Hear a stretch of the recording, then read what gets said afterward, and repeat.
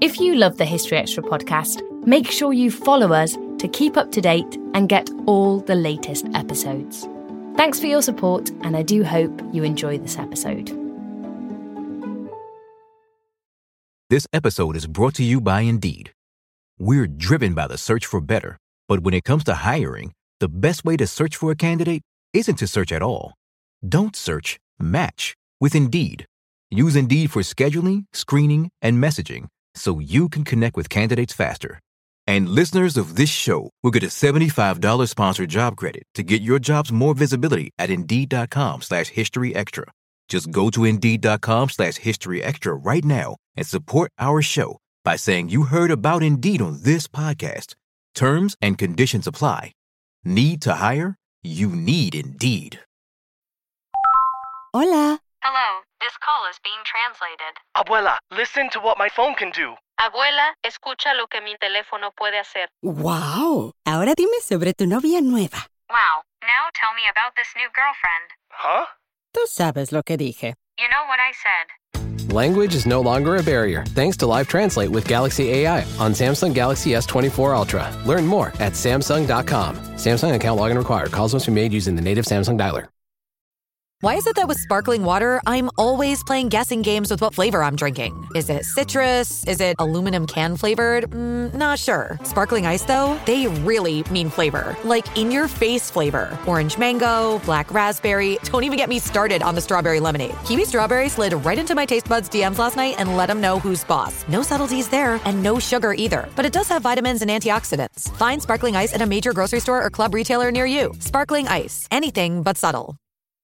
Today, Healthier is happening at CVS Health in more ways than you've ever seen. It's wellness destinations for seniors, including select locations with Oak Street Health and CVS Pharmacy. It's doctors, nurses, pharmacists, and everyone in between, offering quality care and support virtually, in person, and on the phone. It's in-home evaluations through Signify Health and meeting mental health needs through Aetna. And those are just a few of the ways Healthier is happening. To see more, visit cvshealth.com/healthier happens together. CVS Pharmacy, Oak Street Health, CVS Specialty, Signify Health, and Aetna are part of CVS Health. Eligibility and services vary by location and individual.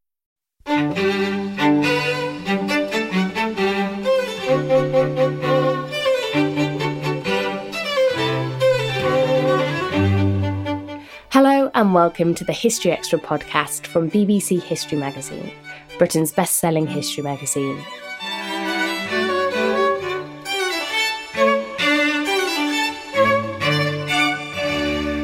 I'm Ellie Cawthorne. Today sees the publication of a brand new historical romance novel, Her Heart for a Compass.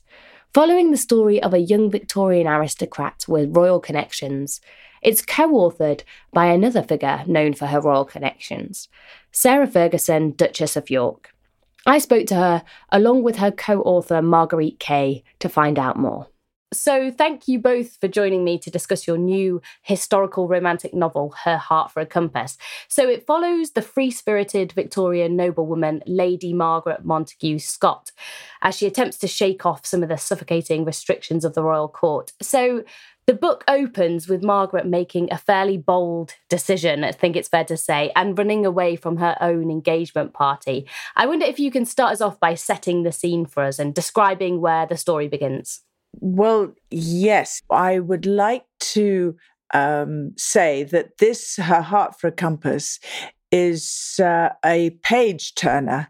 And when I decided that it needed to be written, I went and chose the finest person to learn how to write a novel from, and that was Marguerite Kay. And not only did I realize in collaborating with such an extraordinarily talented author, I was also able to make a wonderful friend.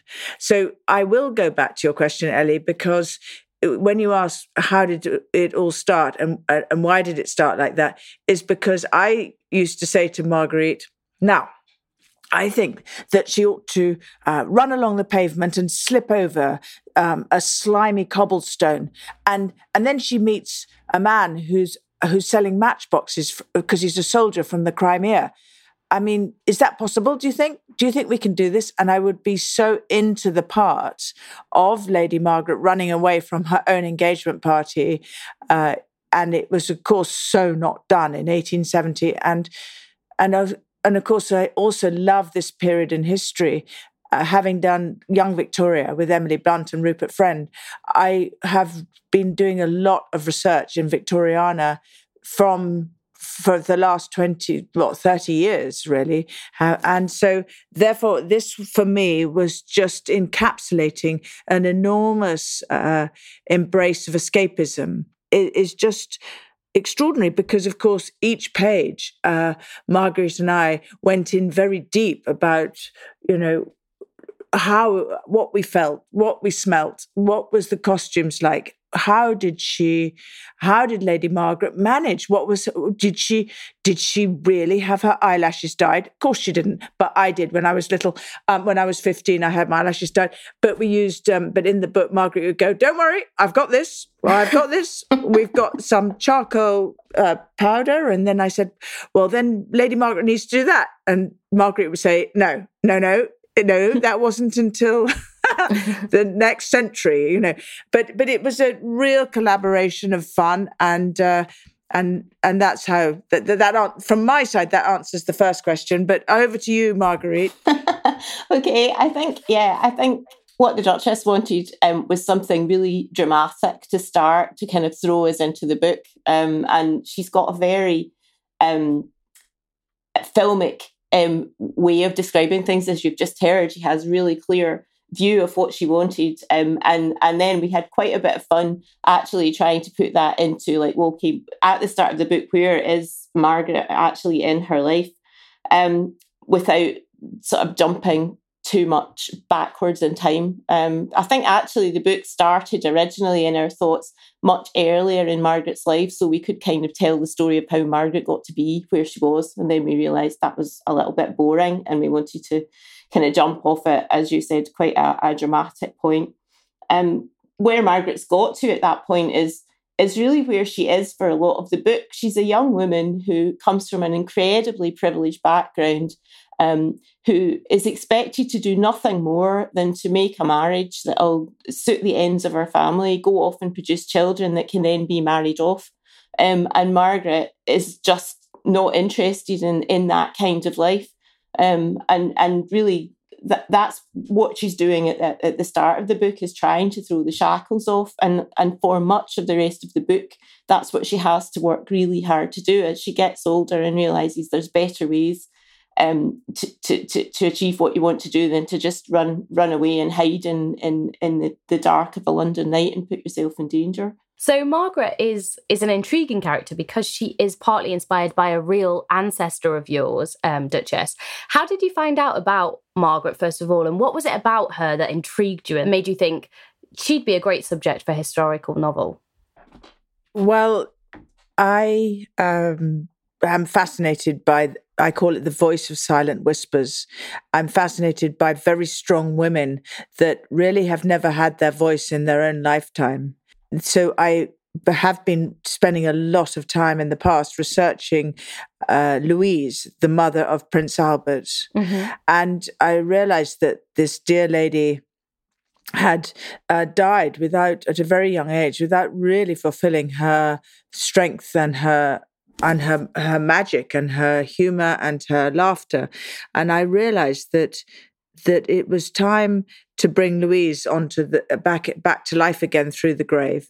So when I wanted to bring Lady Margaret, my middle name is Margaret. I think I was named after this great ancestor of mine in the book, and by my grandmother, my family. And so I wanted, when I thought, well, there must be a redhead somewhere around in my family. So when we researched and found Lady Margaret, who's fabulously redheaded, and that she was, very strong lady, I thought this must be an ancestor of mine, and sure enough, it was. Also, the interesting thing is the BBC asked, "Oh, we'd love to do the show. Who do you think you are?" And I would still love to do it, by the way. And when they came to us, they said, "We'd really love to do the show." And I thought, well, hold on a minute.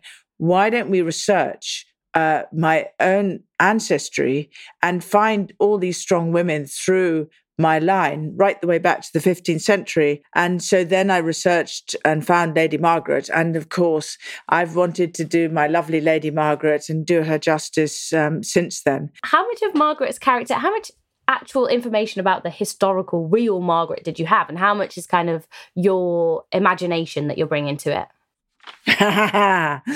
Well, as we know that through life we all experience with experiments and experiment with experiences, and so it's very much that the reader can be the imagination of the reader is taken to the pages, through the pages of Her Heart for a Compass, because Marguerite and I really want the reader to jump into each line and to really be part of the journey with us. So a lot of the times I'd say to Marguerite, no, but surely he should kiss her there, or surely he should do that to her there, or something. And she'd say, no, that's not how it's done. You've got to not let your imagination go quite so bonkers as you are going. In answer to your question, yes, Lady Margaret was very much, there's lots of parallels with my life, and of course there is, but that is what it's about. But it's a place where I'm free, because of Lady Margaret being a very strong lady, to use her to get a lot of good of my voice out, really, as well. We didn't know a lot about Lady Margaret, which is one of the reasons, obviously, the Duchess has said she was attracted to her, but we have stuck to what we do know. So one of the most intriguing things we found out about her was that she didn't marry till quite late in life. She was 27 when she got married, which for a woman from, her background, that was actually very unusual. And she probably made her come out much earlier. Probably she came out in the London season about when she was 18. We know very little other than that. We know who she married. We know how many children she had. We know she was a bridesmaid at the wedding of Princess Helena. And we know she was probably quite friendly with Princess Helena, because there are letters, although what we've done in the book has made her more friendly with Princess Louise. But other than that, what we've tried to do is imagine the life of that kind of young woman, then imagine the kind of woman who would protest against that, who didn't want that life, even though she was raised to it, and what would happen to her. So yes, a lot of it is a figment of the Duchess and I's imagination, but it's in a historical context, and where we've got facts, we've used them. One of the central themes, of course, as you've discussed, is the suffocating royal regimes and the protocols of the court that Margaret wants to escape. Can you give us a sense of what those would have involved at the time, and what it would have been like to be a young woman living under those kind of restrictions? Okay, so she would have been brought up to be a wife and a mother. She would not have had an education. Her education would have been about how to paint and draw, and how to dance, and how to please a man in a very vague sense. She would have been introduced to the London Society when she was 17. She would be or 18. She would have been presented at court, and we do have the court presentation scene in the book, and all of the detail of that is authentic. But she would not have been given any real freedom. She would never have been allowed to be on her own in public. She would always have had a maid, or her mother, or an old aunt. She wouldn't have ever been allowed to be alone in a room with a man, even when she was engaged. It's unlikely she would have known very much, really, about anything in terms of marriage or childbirth. None of these things would have been discussed. So she would have been, it's difficult to believe, but she would have been incredibly innocent, incredibly naive, incredibly protected, and at the same time so privileged. But she wouldn't have known that she was privileged, because she wouldn't have been allowed to mingle with people who didn't have that. Her society would have been very, very confined and constrained. So, of course, when Margaret wants to see more of the world, which she does in London by going to work in Lambeth in a working class area, and she starts to find out things that her eyes are so opened wide.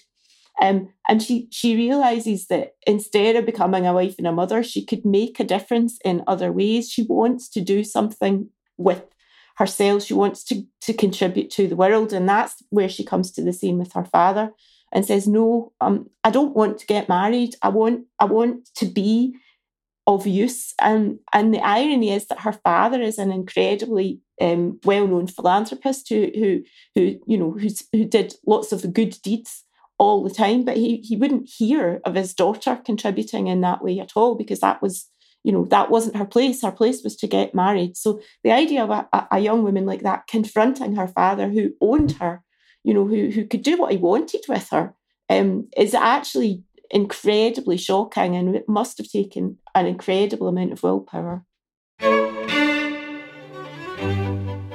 Still to come on the History Extra podcast. Every time I am lucky enough to be close to Her Majesty, I'm making it a memory of history. This is a historical moment, and I'm living it. And I simply have to pinch myself. We don't always realise just how much our negative thoughts and experiences stick with us and weigh us down. You may find your brain constantly running through a highlight reel of bad moments. That comment your friend made last week that hurt your feelings. That frustrating thing your mum does. Or that silly thing you said in a meeting. Maybe it's time to get it all off your chest. Whether it's a tiny annoyance or something much bigger. Talking about it can give you some relief and lead you to a potential solution. That's where therapy comes in. It's a safe space to share whatever's weighing you down and learn to process it, so your internal highlight reel can focus on the good stuff. And BetterHelp offers affordable online therapy on a schedule that works for you. Connect with a licensed therapist by text, phone, or video call. Start the process in minutes and switch therapists anytime. Let it out with BetterHelp. Visit betterhelp.com/historyextra today to get 10% off your first month. That's BetterHelp, HELP.com/historyextra. This episode is brought to you by Indeed. We're driven by the search for better, but when it comes to hiring, the best way to search for a candidate isn't to search at all. Don't search, match with Indeed. Use Indeed for scheduling, screening, and messaging so you can connect with candidates faster. And listeners of this show will get a $75 sponsored job credit to get your jobs more visibility at Indeed.com/historyextra. Just go to Indeed.com/historyextra right now and support our show by saying you heard about Indeed on this podcast. Terms and conditions apply. Need to hire? You need Indeed. Hola. Hello, this call is being translated. Abuela, listen to what my phone can do. Abuela, escucha lo que mi teléfono puede hacer. Wow. Ahora dime sobre tu novia nueva. Wow, now tell me about this new girlfriend. Huh? Tú sabes lo que dije. You know what I said. Language is no longer a barrier thanks to Live Translate with Galaxy AI on Samsung Galaxy S24 Ultra. Learn more at Samsung.com. Samsung account login required. Calls must be made using the native Samsung dialer. Duchess, you've spoken about how Lady Margaret as a character and the story that you've created for her, how there are parallels with your own life experience. I mean, the red hair and the eyebrows, eyelashes as a starter. I wonder if you could just talk a little bit more about that and how that inspired you. I've always found it really extraordinary how the other day someone sent me a postcard of very strong red-headed people, and on it I kept looking to see where I was, and I don't understand why nobody is really focused on the fact that being a redhead from the minute you're born to still being redheaded at 61 is really extraordinary. You never are anonymous. Because whenever you walk into a room, everybody always remembers you because you've got red hair. So you do always stand out. Now, add that to becoming a princess, and then add that to life on the public stage. It's really, I'm really excited that I'm talking to you today. I'm very proud that you have done this podcast. I really am. And I'm more deeply proud of the fact that I'm a first-time novelist and that Lady Margaret has come to life, because I really want to say to anybody out there that no more, don't put baby in the corner, as they say in Dirty Dancing, because it's really strong to come out as a woman with a strong voice. And I think thanks to Lady Margaret, I've been able to be exactly who I am, Ellie. I am Sarah, and I'm Sarah Margaret, and Lady Margaret has, with the help of Marguerite, pushed me. So there is great in her heart for a compass. Lady Margaret and Sarah Margaret are very united. But we also see, as you mentioned, Marguerite, a more kind of dingy and dangerous side of Victorian London. And you were saying that this is a period that you really are intrigued by in history. Can you paint a picture for us of that side of London? I mean, obviously Dickens has done that all the time, but I mean, Dickens kind of focuses on the seamier side of poor London. And then what interested us was the poverty in London that wasn't to do with necessarily with the underworld. It was how working class people were struggling to get by. It was the living conditions that working class people were actually having to put up with. What was their life every day? What happened if one of them was sick? Who went to work? What kind of work did they do? And what was it like as a woman in working class London? So we didn't, although there are some sort of senior characters in the book, we wanted to focus on those who were in Dickens's terms, or in the terms of the time, the deserving poor rather than the undeserving poor. The contrast between Lady Margaret's life and the life that she sees in Lambeth, the life that she then sees in the poorer areas of Dublin, and the life that she goes on to see in 5 Points in New York, are extraordinary. The smells were one of the things that the Duchess was absolutely fascinated by. The fact that London was, the whole embankment was getting dug up to put a sewage system in. The stink of the river, even though it was past the year of the Great Stink, the smells of the river so bad that you couldn't open the windows. The state of the streets, that the rich people kind of just tripped from their house into their carriages, but the poor people had to survive and live in and endure. The plight of children, the fact that education was almost non-existent for most of them, the fact that they could be imprisoned for theft, the fact that they had to steal some of them in order to survive.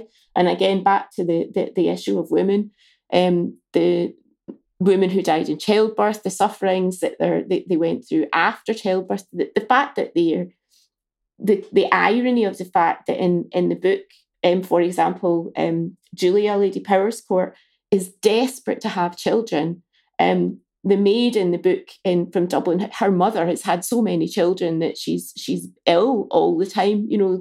What is highly desirable in one side of the coin is something that's life and death in another, and yet it's childbirth that brings them all together. Childbirth is a recurrent theme in the book. People who can't have children, people who have too much children. The fact that Victorian society, in high society, wouldn't even admit they were pregnant, when they had to kind of wear corsets. And yet on the other side that Margaret sees in Lambeth, it's quite naturally a topic of conversation that comes up all the time. Well, that was also, we really instill that when Lady Margaret goes to suddenly open her eyes when she meets Father Sebastian and when she gets out of the carriage, and she luckily had her little nosegay with her, and then she was asked to change a nappy. I mean, what on earth are we talking about? And she'd look at it and go, oh my gosh, I have nowhere to start. I don't know where to start. And then I found that very interesting that, of course, I put myself in her shoes in that period.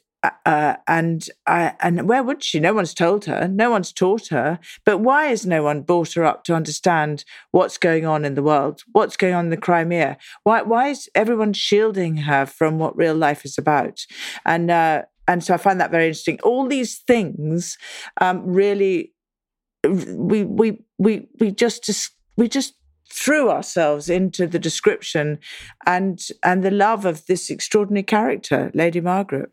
Yeah. I think Lady Margaret's curiosity is one of the things that comes directly from the Duchess, and the questioning why, what is this, without, instead of just wanting to be told what the rules are, Lady Margaret just says, why is that? What is that? And the Duchess's curiosity about history came over to me loud and clear when we were working, and I think it comes over loud and clear in talking about the book. Well, why is that? How does that feel? What does that smell like?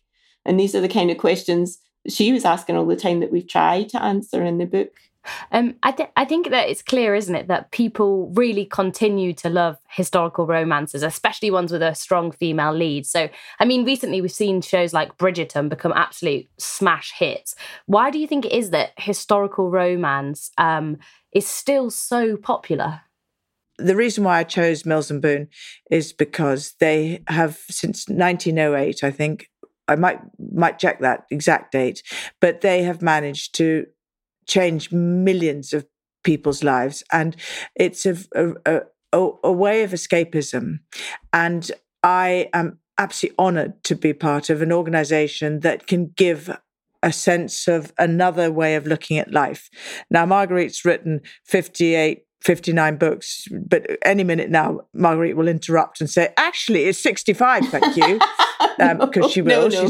She's a good Scottish lass. She gives me a good hard time when I deserve it. And it's just that I think that for me, when you drive along a road and you look at a cathedral or a building, you think, well, I wonder who built that? How did they build it? What year did they build it? And how did they get the clock tower to look like that? So I get fascinated and curious in every single detail of people's brilliance throughout the ages, because I simply don't understand. And that brilliance inspires me to never give up. So if I was asked who is my greatest mentor, it would be the Queen of England, because I mean, it's just incredible. Every time I am lucky enough to be close to Her Majesty, I'm making it a memory of history. This is a historical moment, and I'm living it. And I simply have to pinch myself, because there is no greater support or example of strength and actually bringing history to life is in fact Her Majesty. So I, having, I suppose, done Young Victoria, written the 2 history books about the Young Victoria and had an Oscar-winning film because of it, it really has encaptured me. Well, I just wonder as well whether there are any, bits of historical fiction, especially royal stuff, whether it's, books or telly or films that have inspired you in writing this book, or that you thought that's the gold standard for doing that kind of thing. We definitely have seen this book as a film when we've been working on it. That's how, as I said earlier, the Duchess has got a very filmic mind. I tend to think of, when I'm writing a scene, of it as a film in my head. So we have always imagined how this would be in a series or a film. But I don't think we've used anything as a model in particular. I mean, we see it as, it's got all the elements of what people like. To go back to your question about why do people like historical romances or historical sagas, there's the escapism. Of course, there's the escapism. There's the colour. There's the buildings. There's the costumes. There's all of that. But there's also, I think, almost a sense of things don't change, because the dilemmas that people are dealing with are the same, in essence, when their emotional dilemmas 100 years ago, 200 years ago, and now. So there's a sort of almost a comfort, I think, in historical romance, that things are constant, although what you've got is a backdrop of fantastic scenery and history and all the rest of it. And even in the historical romance genre, some of it has got a lot of history in it, some of it doesn't have as much. We went for overload on lots of history in this one. One of my final questions, I just wanted to ask you, if somebody, goes to a bookshop and picks up Her Heart for a Compass, what would you want them to take away from the book? Well, I'll jump in there quickly, Ellie, to say, if somebody leaves the bookshop with clutching our beautiful book in their shopping bag, I would like them to go away knowing they're going to be taken on a journey of escapism into another period of history, but be inspired to be modern and learn from Lady Margaret how they can change their own lives.